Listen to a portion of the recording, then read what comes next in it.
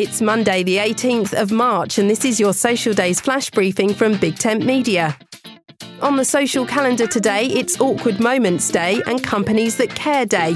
Back in 1990 on this day, the largest art robbery in US history took place. 13 works of art worth over $500 million were stolen from the Isabella Stewart Gardner Museum in Boston. It's #Motivation Monday, so let's all get our motivation on and really get going for the start of the week. My name's Suze Cooper. Find me on Twitter at Big Tent Social for updates about social media and voice technology.